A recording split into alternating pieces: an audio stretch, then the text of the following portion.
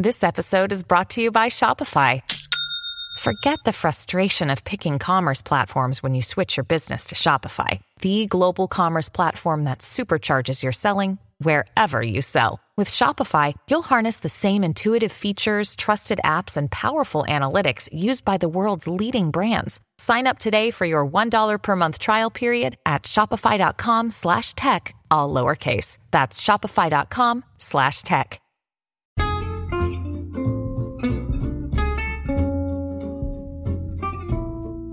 Hello, and welcome to It's a Fandom Thing. I'm your host, Erin Marlowe, and each week I'm joined by a panel of guests to discuss all things fandom and pop culture, primarily from a female perspective.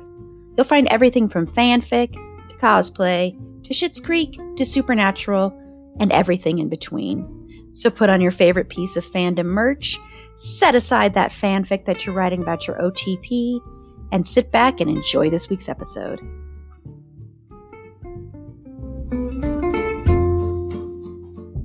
Hello, and welcome to this special interview episode of It's a Fandom Thing. In this episode, I am very, very excited to talk to Chrisi, Talyn, Saje, who hosts, scripts this amazing podcast called Madison on the Air. And this is basically the character Madison, modern day Madison, is zapped into old time radio dramas. No technology, no Starbucks, and no one is PC. Will she survive? So that's the tagline for It's a Scripted Comedy Podcast. And so she takes scripts featuring radio icons like Sherlock Holmes, Johnny Dollar, The Shadow, and more, and then adds a little modern day twist to it. So it's really, really funny, and new episodes premiere the first of every month. So first, I just want to say welcome, Chrisi, and thank you so much for taking the time to speak with me. Oh, thank you for having me. This is great. I love your show. Oh, thank you so much for saying that. I love yours. It's just so different and unique and interesting. And what was it about old-timey radio or, as you would like radio plays, basically? Right. What was it about that intrigued you? Well, it's kind of funny when you talk to a lot of the people who like old-time radio, or we just call it OTR, that we all have a different origin story of how we came to start listening to it, because it's really a subgenre of entertainment because it's so very old. It's not readily available.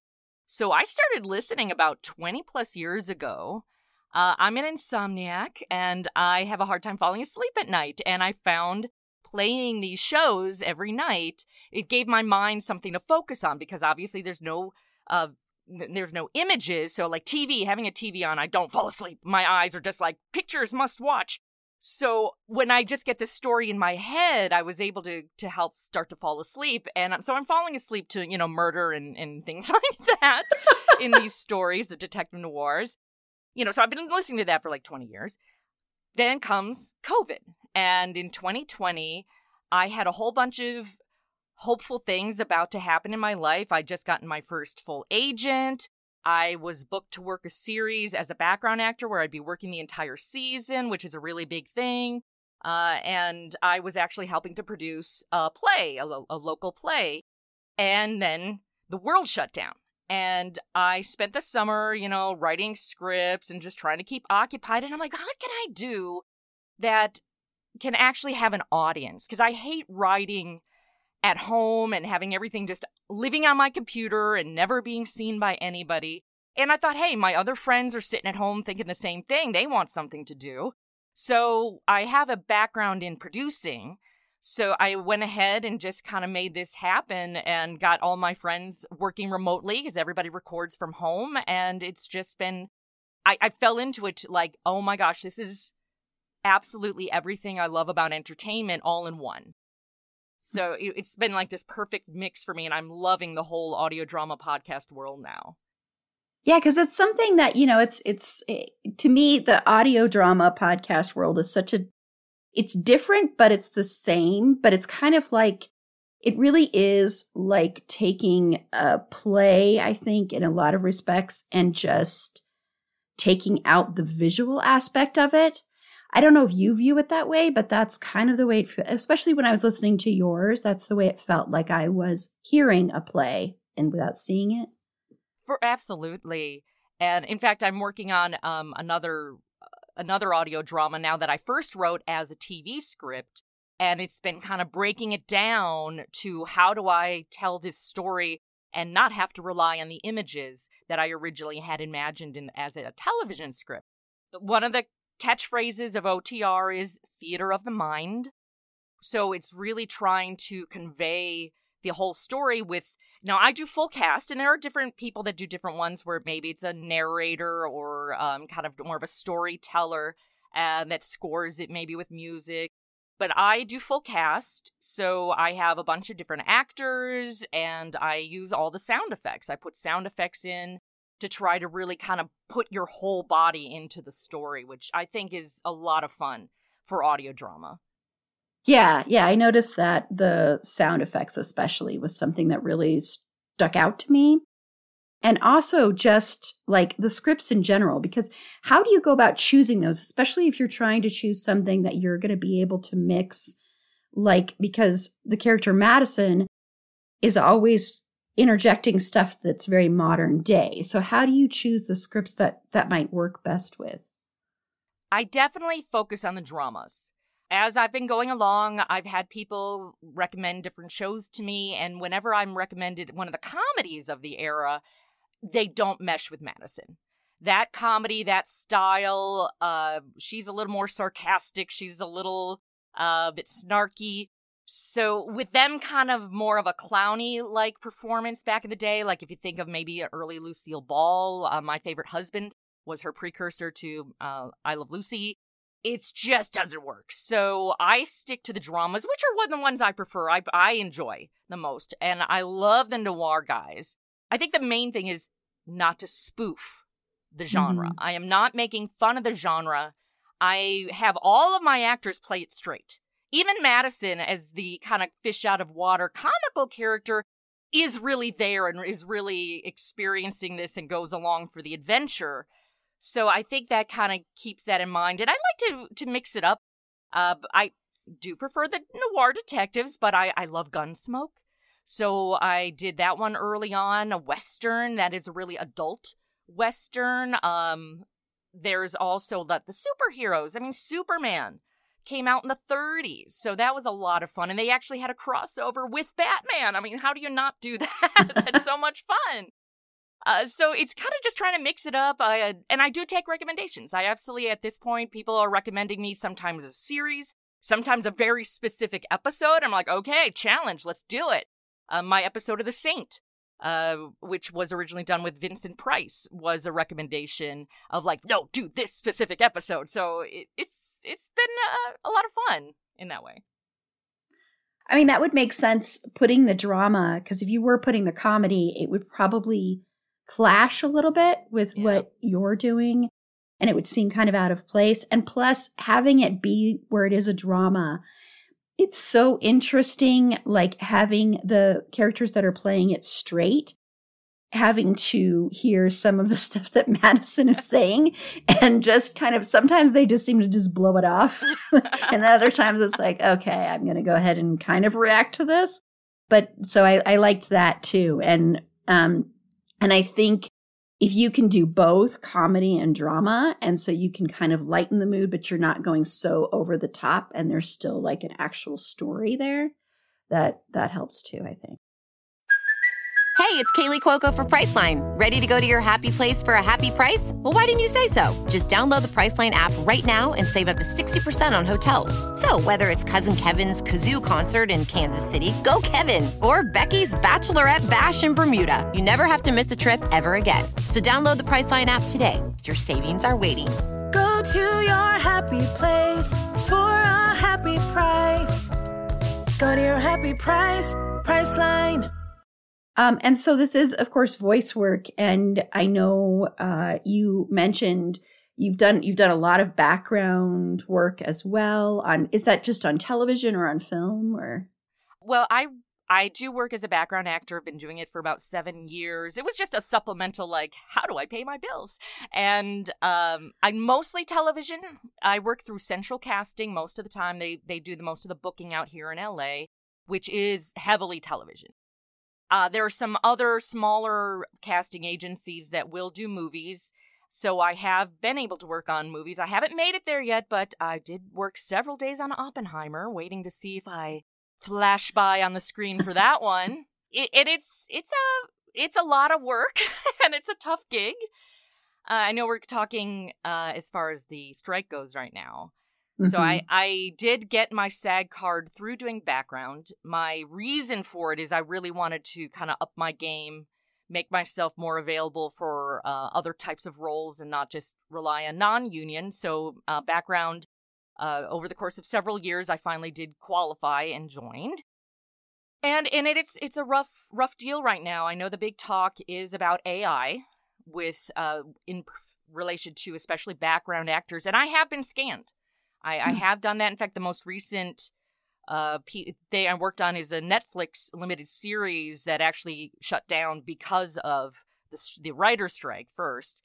And they did scan me, and I kind of felt like it was this whirlwind of, like, I was brought into this room, and this is what we're doing now. And, you know, I kind of, like, didn't feel like I even had, like, a knowledge of what I was being asked to do or why I was being asked for it. I do know some other SAG actors at the time that day they said, no, I won't do it. And I'm like, but when you're a background actor, especially when you're union, there aren't a lot of union jobs for background. And so you're desperately wanting to please everybody on that production so that they will bring you back. So if someone says jump, you jump. And so when they shoved me in the trailer to scan me, I'm like, okay. It really wasn't until I thought about it later, and certainly now that the conversation has gotten louder, I realized, like, oh my gosh, they could finish that entire limited series with me, and I will never have seen another day on set. And that's a little disturbing, especially because it is the way I pay the bills. It is my one of my jobs. I work several jobs, and that is one of the main ones. So that's a little discouraging. And one thing they're not talking about, though, with the scanning, when they hire background actors, the deal that is made with SAG for a SAG production is they're only required to have 25% SAG actors, background actors on any particular show. So 75% of the background showing up are non-union, and it's completely legal. That's completely the deal that was made to save production money, because non-union make Los Angeles County base minimum wage. So while we're having this discussion, well, I want to know, are we going to fight to keep AI out of background entirely? Or is it going to only affect SAG actors, but now they've got 75% of the people who showed up for work are non-union, don't have to abide by it? Are they going to be scanned, and then we're all out of work? I don't know. I'm curious how that's going to play out. Wow. It's the whole thing, to me, it's terrifying on a lot of levels. And also, I think when you do that, when you're scanning someone and when you're using an AI, people may excuse it and say, well, that's the background actors. But you still have to have, the background actors are important, because I'm sure I'm sure we all have seen movies or television shows where you are distracted because the background actor is, like, doing something totally out of place or, like, is starstruck. I've seen ones where it looks like they are starstruck. And so if you have that, it immediately takes you out. So even if they can say, well, AI will get rid of that, but you still aren't going to have necessarily the right emotion to everything, and you take out the humanity of it. Because I think people are missing that with that. They're just thinking with background actors that it's, quote unquote, not as important. And it's very important. Every aspect of entertainment and what is made and goes into it is important. And so when you take one aspect out and remove the human being, I don't know, I think that just kind of loses a little bit of that. I don't know if you agree with that, but 100%. I mean, there's a wide spectrum of people who have acting experience who take up background, because it doesn't take much to just sign up and boom, you have a look, they'll put you in background. But I know for people like myself and others like me, I act the scene. I 100% act the scene. And usually that gets notice from the second, who's usually the one who's in charge of us on set. They'll want to feature us because we're actually giving to the scene what they're trying to convey. We're not just a blank face passing in the background. And now, I've done plenty of scenes where I am buried, we call it deep, deep background, and you just are really a blob in the background. I've tiled. Tiled means they put you in a theater, in a like football stadium, and they just keep moving you around, and they'll plaster it all in ultimately, and you'll never be seen, but they want the real bodies. They want the bodies to be moving. And I maybe for those deep stuff when you can't even really see that it's a person, but there's so much I've done, especially when you're SAG, you get brought in for smaller shoots, smaller days, and you're not like one of 500, which I've done on Ryan Murphy. I've done one of 500, but I've also done ones where it's just 5 of us. And you cannot have 5 of us be the scanned people, be the robots that are just being computer generated later on. We're full on reacting there. And in fact, I did a scene where the actors ended up, the costume the girl was in it was a mermaid costume and she couldn't stand. So she used me to hold herself up in the scene. How do you do that? If she's just, I'm an AI scanned image. Yeah. Poor girl would have fallen over, is all I'm saying. Yeah, they'd probably be like, okay, we're going to use like a, some stuff that they'd use for green screen or for when you don't see the monster there. But that doesn't work. They would not have had that. They wouldn't have had it prepared for the day. No one was expecting that moment, And I'm not saying, I understand that background is, we're supposed to be invisible. We're supposed to blend in. We're supposed to just give life to the scene. And I'm not going to pretend like, I'm some equivalent to any of the speaking roles on screen. But we are an important element. And I think one of the other things that's been also talked about is when makeup and hair and wardrobe are brought in for us. For Oppenheimer, I had to go special to the Universal lot, and I had an entire fitting session where I worked with 3 costumers. We picked several different outfits for me, because of course it's a period piece. And then those people had to be in charge of the costumes when we were there. The woman who was doing our hair had done the hair for Pirates of the Caribbean, and she gave me a proper 50s updo. I was a secretary. That was her job. It was like, well, what if we're not there? All of those people don't have a job. The caterers would only be here for just a small group of people versus everybody who was working that day. There's a lot of people that will be put out of work, not just background. Yeah, that too, the ripple effect of it that I don't think people get. And also with, with writing and the scripts and AI with scripts, kind of coming back to Madison on the air, I know that this is voice work. So that, of course, is a little bit different, but you also have the scripts that you're working with. Do you fear that AI would somehow in any way kind of try to infiltrate the world of like audio podcasts or audio dramas or anything like that?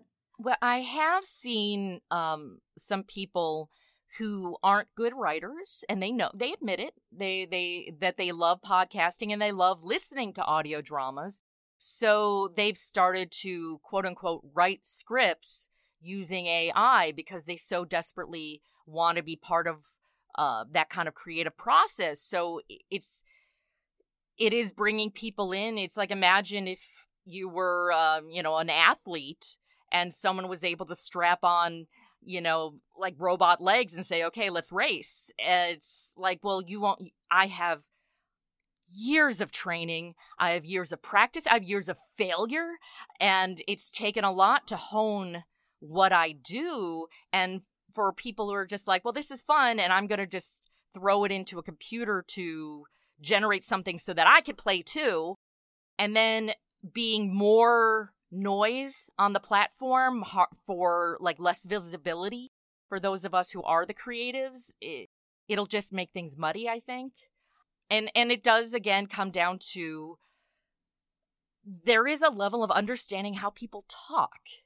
And as much as an AI can try to mimic those things, there's a lack of emotion, I think, that is still lacking there. Mm-hmm. That I don't think those scripts are going to be as strong, ultimately. At least not without some human pass at them. Yeah, it's that emotion. It's that humanity. It's that empathy. It's, because I've seen some of those where it's like, I put, I made an AI, that whole thing, watch such and such hours of romantic comedies or something. And then they generated a script.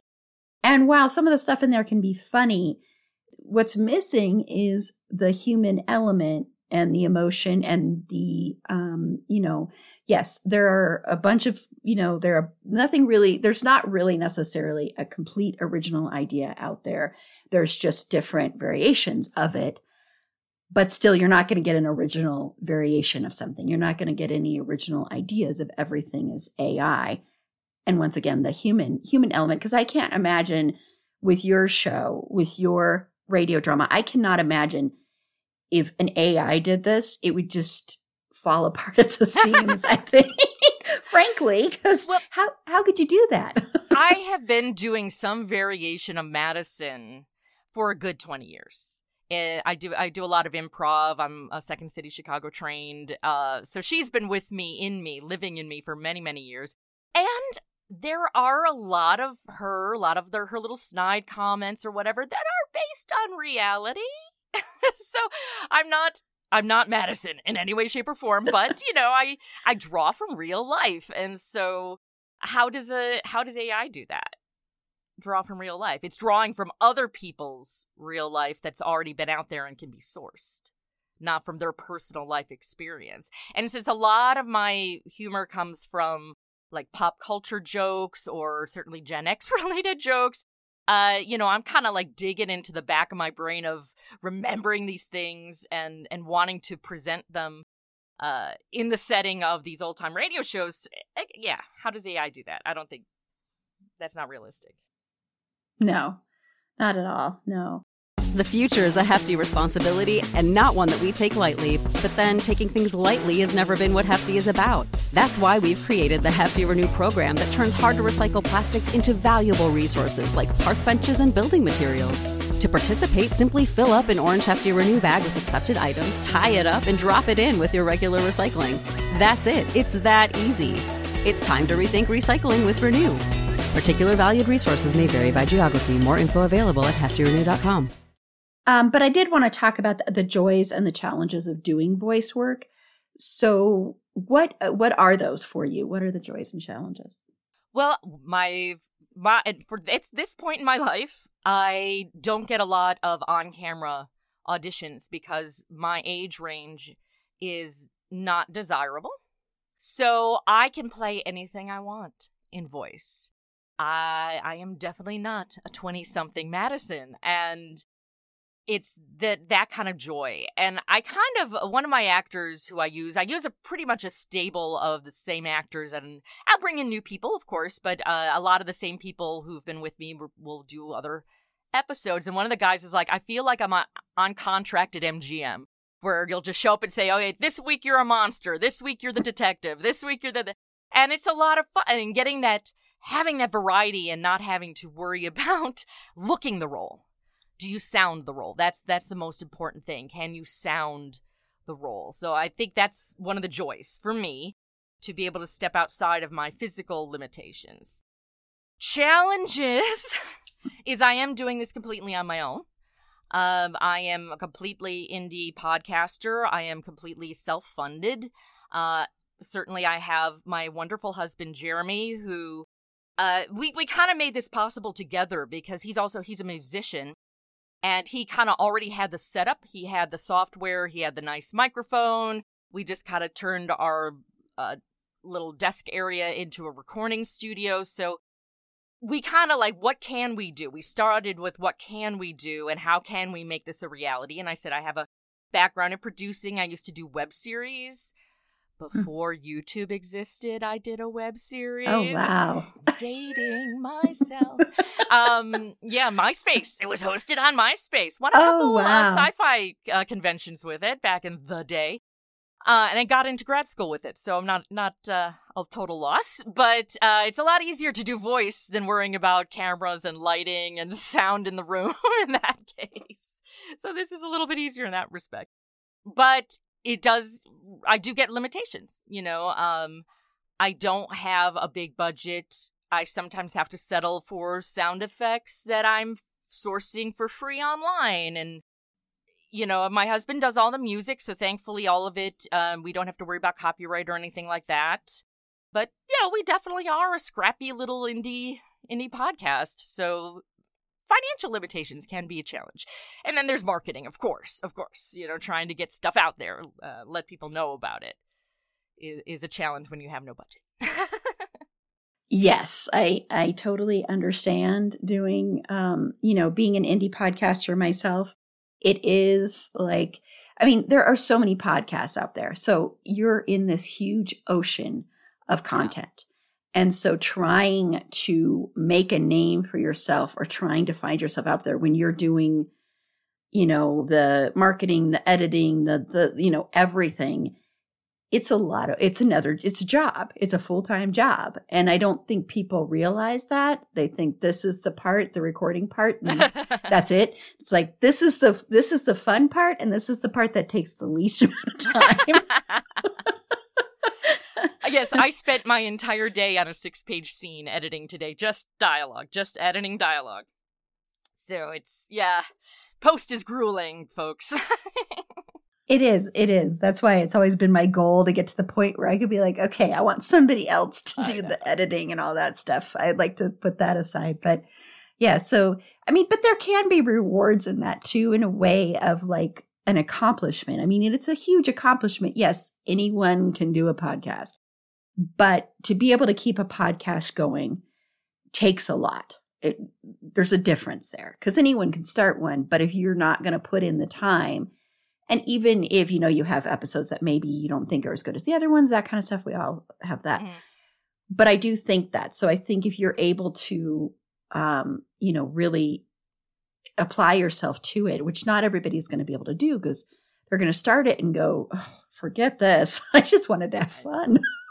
Well, it's true. And that is where my production background really comes into play. Because when I started this, I made sure our production schedule had a huge cushion so that when I set myself of a new episode once a month, the first of every month, I wanted to be able to do that because I believe that's part of marketing is to when people expect something, it's there when you promise it's going to be there. So life gets in the way, whether it's my life, whether it's my other actors or whatever. April, I got pneumonia. I wasn't going to go all COVID with that like modern respiratory disease. I decided to go old school and get pneumonia. 3 weeks I was down for the count and I couldn't record. And I, for a lot of it, couldn't even do basic, just editing. I was really out. So thankfully, I had built in the huge, huge cushion of time for my turnaround. And I did not miss a deadline. And I think that's super important. Anybody out there who's considering starting any kind of podcast, consider what are realistic deadlines you can make and understand that life is going to get in the way. So plan for that because, life does get in the way. If sometimes I get busy, like when I was doing background and I got on a show where I was working several days a week, those are days that I would have been podcasting. So, okay, what do I do? And that's I think what will keep you from burning out as well. Not having such a quick turnaround that you feel overwhelmed. And like you said, the fun part goes away and you feel like you're left with all the hard stuff. Spread it out. I should probably listen to that, but but I would think with an audio drama that's a little bit different. You definitely want to have more of a cushion than with like my podcast or something like that because you're not doing like the scripted stuff. Right. I need time to actually write the script. Yeah. And then be able to get it out to my actors. I give them a minimum of a 3-week turnaround because I know they've got lives and I can't pay them right now. So I understand when a paying job comes around, that has to take priority. And I've got some amazing actors who are giving their time to me for free. So I want to respect their time and not be like, I need it by Thursday. And so then there's that. And then of course, post, and I have to do the editing. My husband does the sound engineering, adds the music. It's a long process. It's a long, and my episodes are minimum 30 minutes. Because the original old-time radio shows generally come in about 30 minutes, and then I add Madison, and she just talks so much that it ends up bumping it a little more. So, yeah. Yeah. And then I wanted to know about that then, because so all the other actors, they're recording separately, so you don't do any of this together? Correct. Wow. See, that's, oh my gosh. Yeah, that must be. So do you have any kind of rehearsals, or do you just hear do you react to what they've sent in, or do you record too and then you kind of just edit it together? Honestly, that's one of the reasons I keep using the same actors repeatedly, is because they're people I trust.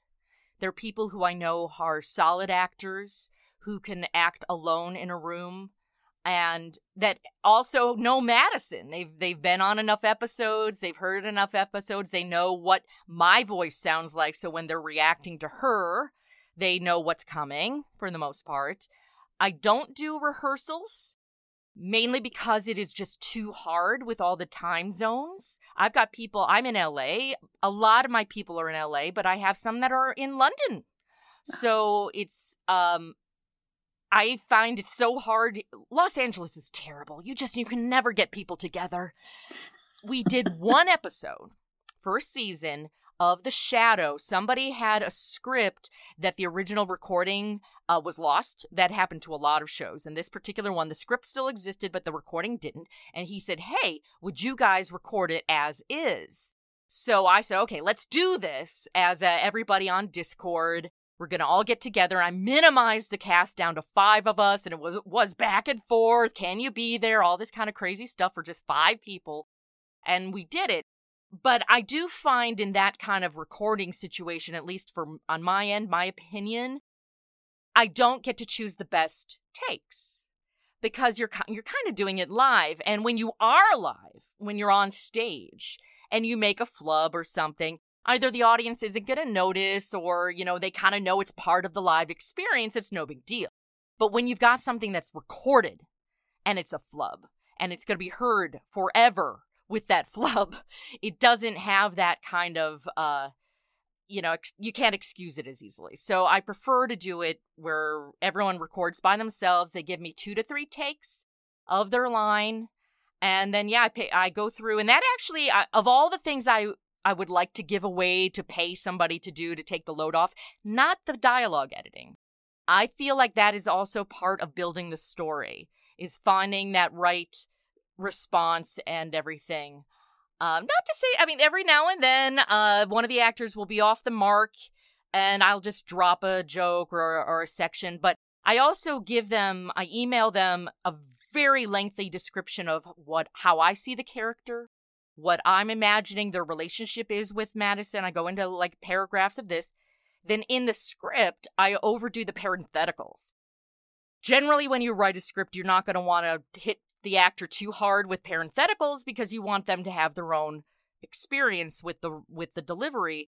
But since I can't be there to direct them, I go ahead and I do sometimes it's 2 sentences long of parentheticals to say this is what I'm thinking in this moment. And everyone does a great job of delivering. They really do. They really do. I'm so thrilled at every time when I sit down. I'm like, oh, okay. What are they gonna do? Let's do this. And it's exciting when I hear the new delivery and the new stuff. I bet, man. That is just really bravo to you for all of that. That's quite an undertaking to do independently. And I was wondering that because I know a lot of times with voice work, you're usually not working off of each other. So, and I know since you have a background in improv, does that ever come into play with this when you're recording? You might have, if you hear something else, you might improv something or later when you're looking at it? Honestly, it is straight script. It is straight from the script. As I'm writing, my process is that I'm acting out all the roles as I'm writing it. My husband gets a kick out of it because he's like, I heard the whole show just coming from you. So that gives me an idea, does this work for dialogue? Can people say this clearly? I'm not giving them a ton of words that are going to be hard for them to get through. And generally, they give it back to me full out exactly as I wrote it.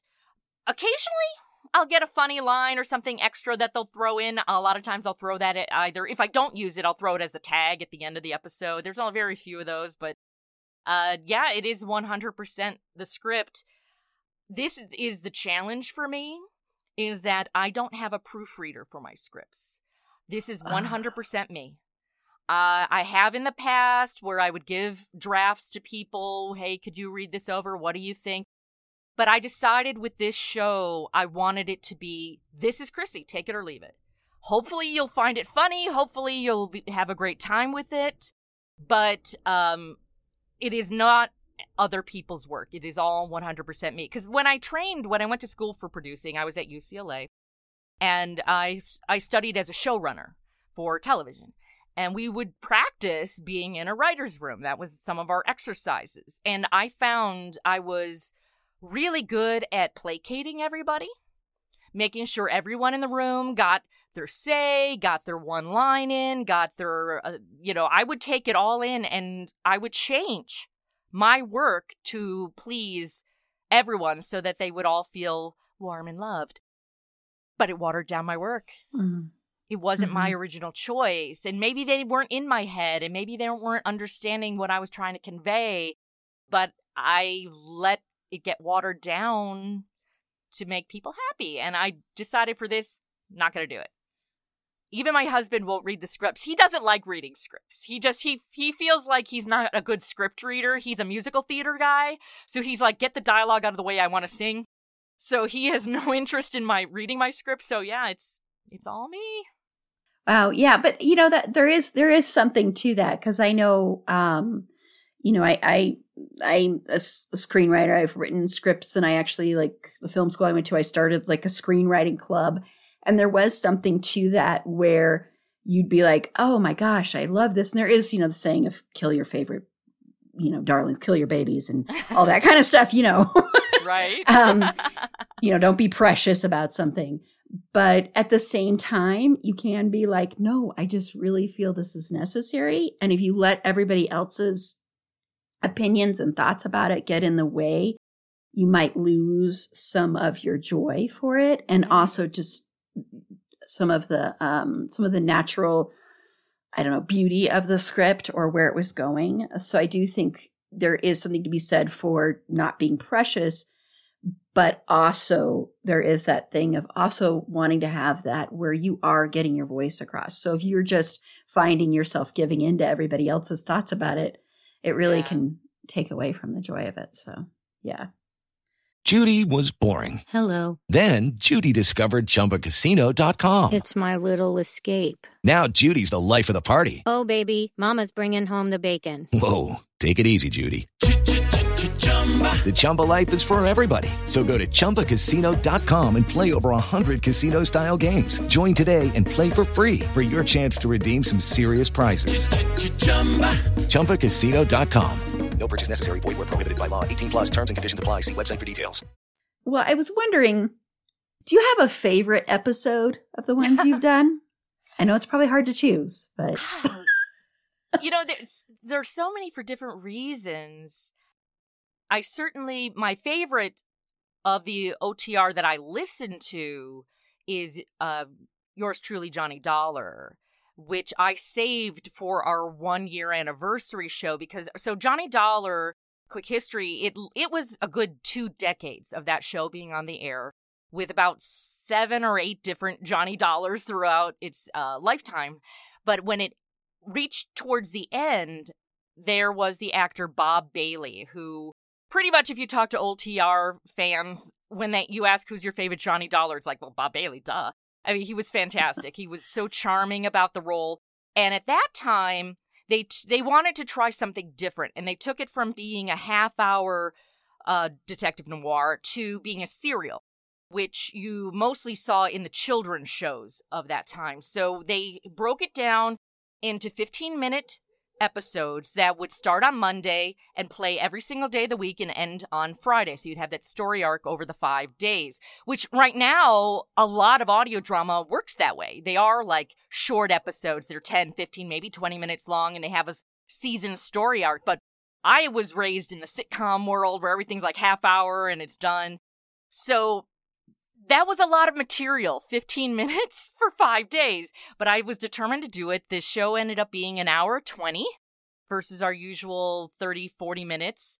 But it was such a joy. And my actor, David Pinion, who's one of my favorites, who's been with me since season 1, he did a fantastic homage to our Bob Bailey. And I never asked my actors to do impersonations of the original actors. I will send them a link to the original show to get the tone, because there are ones that are kid shows, so they're a little more to 11, and then there's the ones that are a little more gritty. I've been working on a Jeff Regan in Private Investigator. He was the original Jack Webb, who went on to do Dragnet, and it is very gritty in comparison to what Dragnet would become. So there's a lot of different tones to get, which I think helps with my TV background, because I like to write for different tones, so I'm kind of trained to write for the voice of the show that already exists. But I think Johnny Dollar was definitely the challenge, and I'm very proud of that. But we also, oh my gosh, last Christmas we did a Batman and Robin and Wonder Woman double header, and it was ridiculous. It was so silly and so much fun. It was actually came out in the 70s, but they were using 1940s comics to write their story. So I felt like that qualified. And, you know, Wonder Woman's fighting Nazis. How can you not have a lot of fun with that?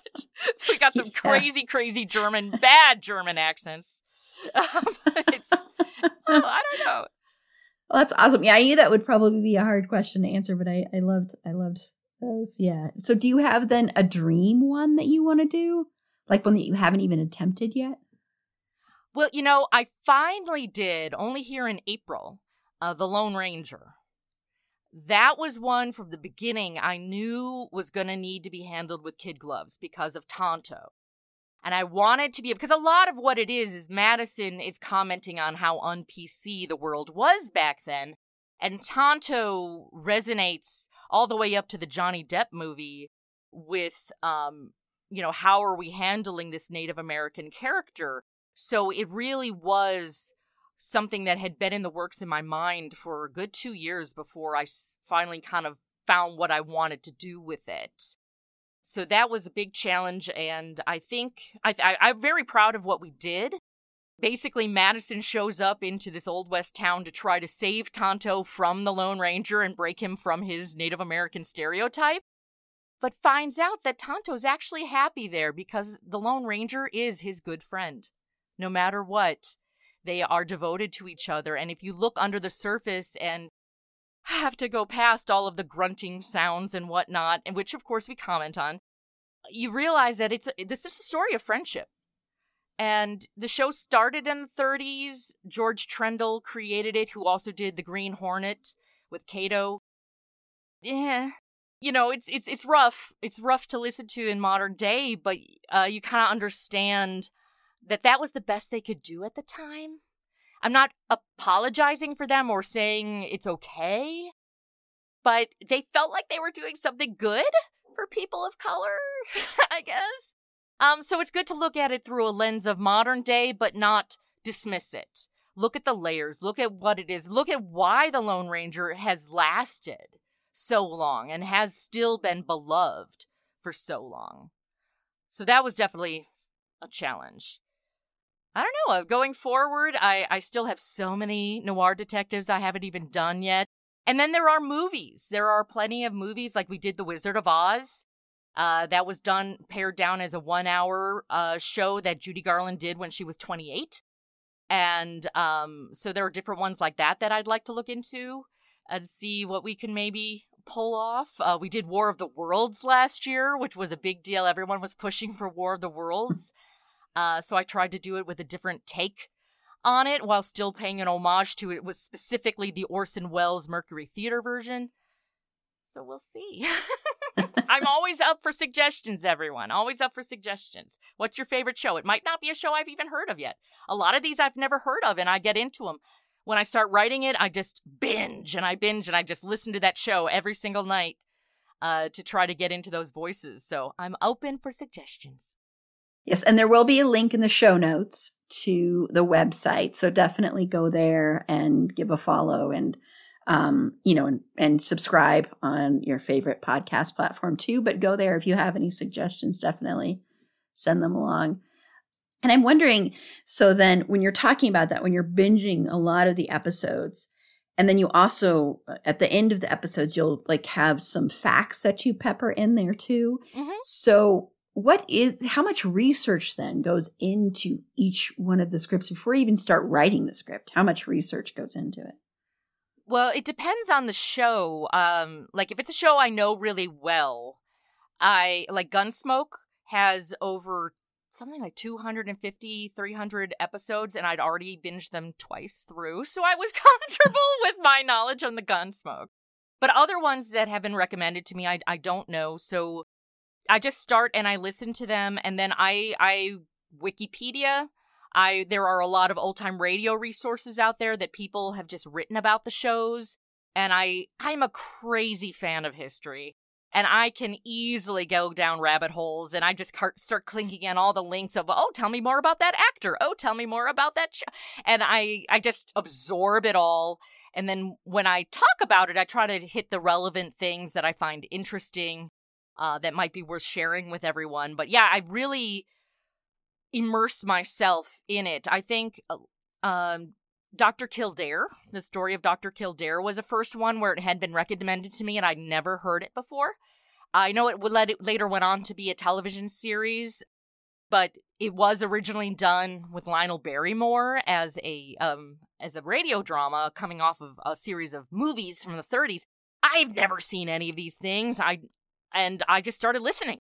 And I just listened and listened and listened. And when I choose an episode, I kind of try to imagine, where could Madison fit in this? Is she going to replace somebody? Is she going to be a hanger-on? Is she going to be another new character that I'm creating? And then I actually do the transcripts myself. So I'm really living in the words. I am literally word by word by word. I listen and I speak it into talk to text, and then bring it into my screenwriting program. So I am really, by the time an episode gets given to the cast, yeah, I have been in that world for a long time. And hopefully it shows. I think it shows the love I have for this genre. Like I said, it's not a spoof. I really want to show how wonderful this entertainment is, even though it is old and there are some cringeworthy things. I mean, Madison being a woman gets to hit a lot on the sexism. We have a new episode coming out August 1st that is so much misogyny. It's a kid show. It's a kid show. And this was like, women are so dumb, aren't they, kids? And, oh my gosh. So I get to play with that a lot. But I will say this of the genre. In the 30s, going into the early 50s, especially before television was a thing, and when people could start to afford to own radios but maybe couldn't afford to see a movie all the time, there was radio dramas. And this drew the best actors, the best writers, the best directors of that era. So it's not just cheesy, goofy stuff. It's a lot of the spoofs, I think, have stayed in our consciousness, that this kind of entertainment is just really cheesy. And if you really listen to the noir detectives or any of the dramas, the horror ones, the suspense ones, that is some serious stuff that rivals anything that we're producing today. It just might have some sensitivities to non-PC related subjects. Yeah, that can be a difficulty sometimes. Even watching stuff back from even like the early 2000s, there's even stuff where I'm like, oh my gosh, and 80s and stuff that grew up with, watching and stuff. And then I want to know that, because you mentioned before we started recording that there's a huge fandom around OTR. So is there like an online fandom, or do they ever have like conventions, or how does that fandom work? If there is a convention, somebody needs to tell me about it, because I have not been. But no, that was what was, I guess, rewarding for me here at the beginning when I started producing Madison and getting it out there, is learning I wasn't alone on a desert island, where like there were actually others out there. A lot of the people I've met have been through Facebook groups, Facebook fan pages, and there is a subreddit for OTR. There are definitely people who are putting out. They won't change an episode, like I totally adapt the scripts, but they will put out the episode maybe with their commentary at the beginning and give you a little backstory on stuff. So there are, if you look in the podcast world, you look for OTR or Old Time Radio, there are people who are putting out the full regular episodes. There are plenty of people who perform them, who are doing their own new versions. Like they just take the script and do it straight. One of my friends used to do that on stage. Now he would kind of put a comic twist to it, but they would perform it on stage. And I know a lot of small groups will do that, and they'll dress in the whole noir outfits and their little fedoras and, so forth. So it's been great connecting with people like that. And that's why I say, fans are telling me about shows that I just haven't run into yet, that they have beloved for years. And like I said, we all have our different kind of, how did you find out about this? Because it isn't mainstream. And for me, it was CBS Radio News would play a block of them at 8 o'clock at night. This is a good 20 plus years ago. And that happened to be when I would walk my dog. So pop the headphones on, get my little yours truly Johnny Dollar, and I was hooked. And now there are lots of places to access it. I listen on archive.org. That's where most of mine, most people have uploaded the full shows is for whatever is remaining in existence. And you can just listen one after the other. I've got so many bookmarked. I've got 30-something shows that I just bounce around to my favorite ones. So we're out there. And hello to everyone who's out there and who loves this genre. I love it too. No, it's so cool to find new fandom stuff that people are fans of, because I think sometimes, and also if anyone's out there and was like, I've been a fan of this, didn't know there was actually a huge fandom, now you know. And I love that, because then people can find their joy in something, and finding your joy in a piece of pop culture, and in no matter what it is, as long as it's not hurting anyone, of course, is such a great thing to find, because I think that's how you find your own community. You find friends. That's how I found all my friends. I wouldn't have my podcast without that. Right? So yeah, so that's awesome, because I really didn't know. And I think the only time I can remember listening to this is when I was maybe in middle school or something like that. And there was a radio station that they were doing nonstop celebration of the 60s or something. And then they did this whole, and I had it on tape too, and that's long gone. And it was it was an audio drama. And it was some detective. I wish I could remember what it was because of what you're talking about, because I'm sure it was one of the ones that you have done or heard of. But so it's interesting to me that it still is around and has such an impact, and they are fun to listen to. So great job. Seriously, great job to you and all of your actors. That's why it's so amazing to me that none of you are in the same room together, because it's so natural. And so you do such a great job with editing and putting it together where it never feels like that doesn't make sense there. So yeah, so good job. Seriously, congratulations. I think it's great. It's awesome that you did that. So then lastly, what I want to know, and this is my favorite question to ask everybody, and I know it can be a hard one, but through doing this, what have you learned about yourself as an artist and as a person, as much as you're willing to share? I think this is really kind of where my life has been leading with all of the crazy background I have. I had a job interview once a few years back where they looked at my resume, and she was trying to be polite, but she says, "You have a very eclectic background." I did not get that job. Apparently, eclectic was not a good thing for her, but it actually is a good thing, because I started in Hollywood working in writers' rooms as an assistant on television sitcoms. I have worked as PAs. I've worked as agents' assistants. I've worked in casting. a background actor. I've been on sets. And then I went back to school and I've learned, I did social media marketing for years professionally. And it kind of was like everything was leading to this is the perfect place for me to be. And to finally have that ownership, to finally believe like I can do something and I can do it well. And everything that I have been is not an obstacle to where I am right now, but it's actually been an asset. And it's a self-esteem thing. As an artist, we have very low self-esteem. Surprise, surprise. And to be able to be like, no, darn it, I believe in myself. I believe in what I'm doing. So I said, this is my work. I hope you like it. I hope you find joy in it. I hope it makes you laugh. It's me. It's raw me.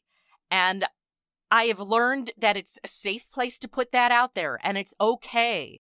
And if people don't like it, my very first review said he would like to take a 2x4 to Madison and beat her senseless to fix the situation. Okay. Oh my gosh. Abuse towards women. Yay. Sounds great. Thanks. Wow. All right. Thanks for listening. Bye-bye. I don't need you. If I end up only being a niche show, I'm getting a lot of practice with my joke writing. I'm getting a lot of practice being on mic. I'm meeting a lot of amazing people. I'm doing voices for other shows as well. So I hopefully this is a continuing a path that keeps going forward in this medium. I'm in love with it. I love that. And I'm sorry you got that review, but I think really people love to leave those kind of reviews. They find it's easier for people to take the time to complain and to put something down than it is to take the time and compliment it. So, if it was constructive criticism, fine, but I want to beat her with a 2x4. End of sentence. It was like, well, hopefully other people reading it are like, okay, buddy. And it didn't affect them wanting to listen. Yeah, I mean, what's the point of that? But putting that aside, I love that you're saying, the whole thing of like finding that your experience, the different things you have done, the eclectic, which is a good thing, I think, but the huge variety as an asset and leading you to this. And that's, I think, so much more powerful than if you were to say, oh, man, if only this had been when I was like, 20 or something like that. Because I think we can do that to ourselves as creative people is you kind of feel like you have a limit on when you're allowed to pursue your creative dreams and your passions. And there's not a limit. And yes, there might be limits that other institutions try to put on you, but there's not a limit to trying to, at least in my opinion, pursue your dreams, no matter how that looks. So really, that's great. I love that. And I love that you said that because I think that's very, very true. And you can get to that point where it's just like, you know what? No one else is going to do this for me. So I'm going to do this for me. And this is my passion. And I'm not going to use my past experience as going, regret, or wish I'd focused on one thing or something like that, but more as an asset. So absolutely. Yeah. Well, thank you so much. It was such a joy talking with you, and congratulations on your show. And I will be putting the link to Madison on the Air to the website in the show notes. But Chrisi, if you want to tell everybody where they can find you on social media as well. Sure. So we are on Facebook, Twitter /X, whatever, Instagram, and even Mastodon. I went over there when everyone did our first bailing from Twitter. It's every single one at Madison on the Air. At Madison on the Air. And I do have a website, madisonontheair.com. And then I'm on every podcast platform I can find. So wherever you're listening, I'm sure I'm there, including YouTube. I do put it up on YouTube. So if you're maybe not interested in a podcast space, you can listen to it through YouTube. So we're everywhere.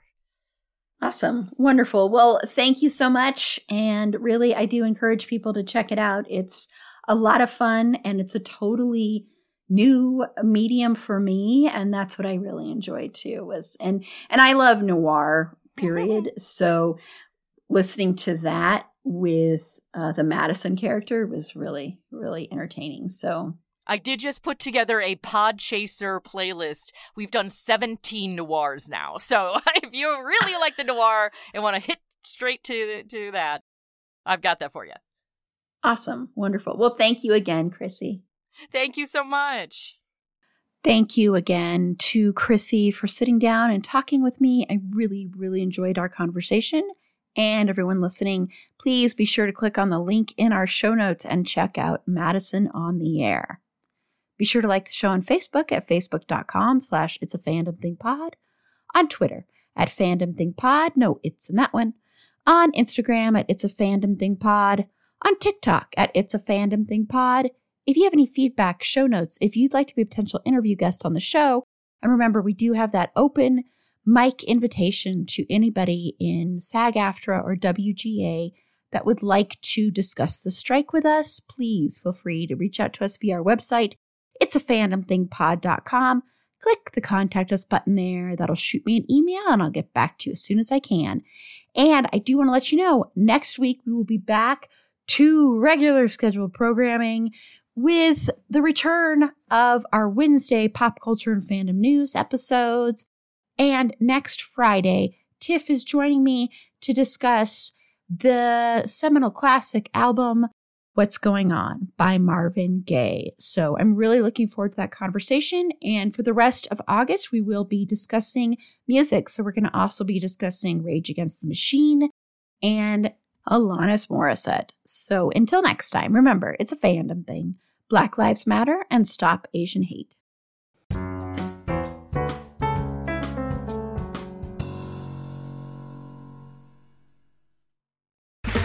Okay, round two.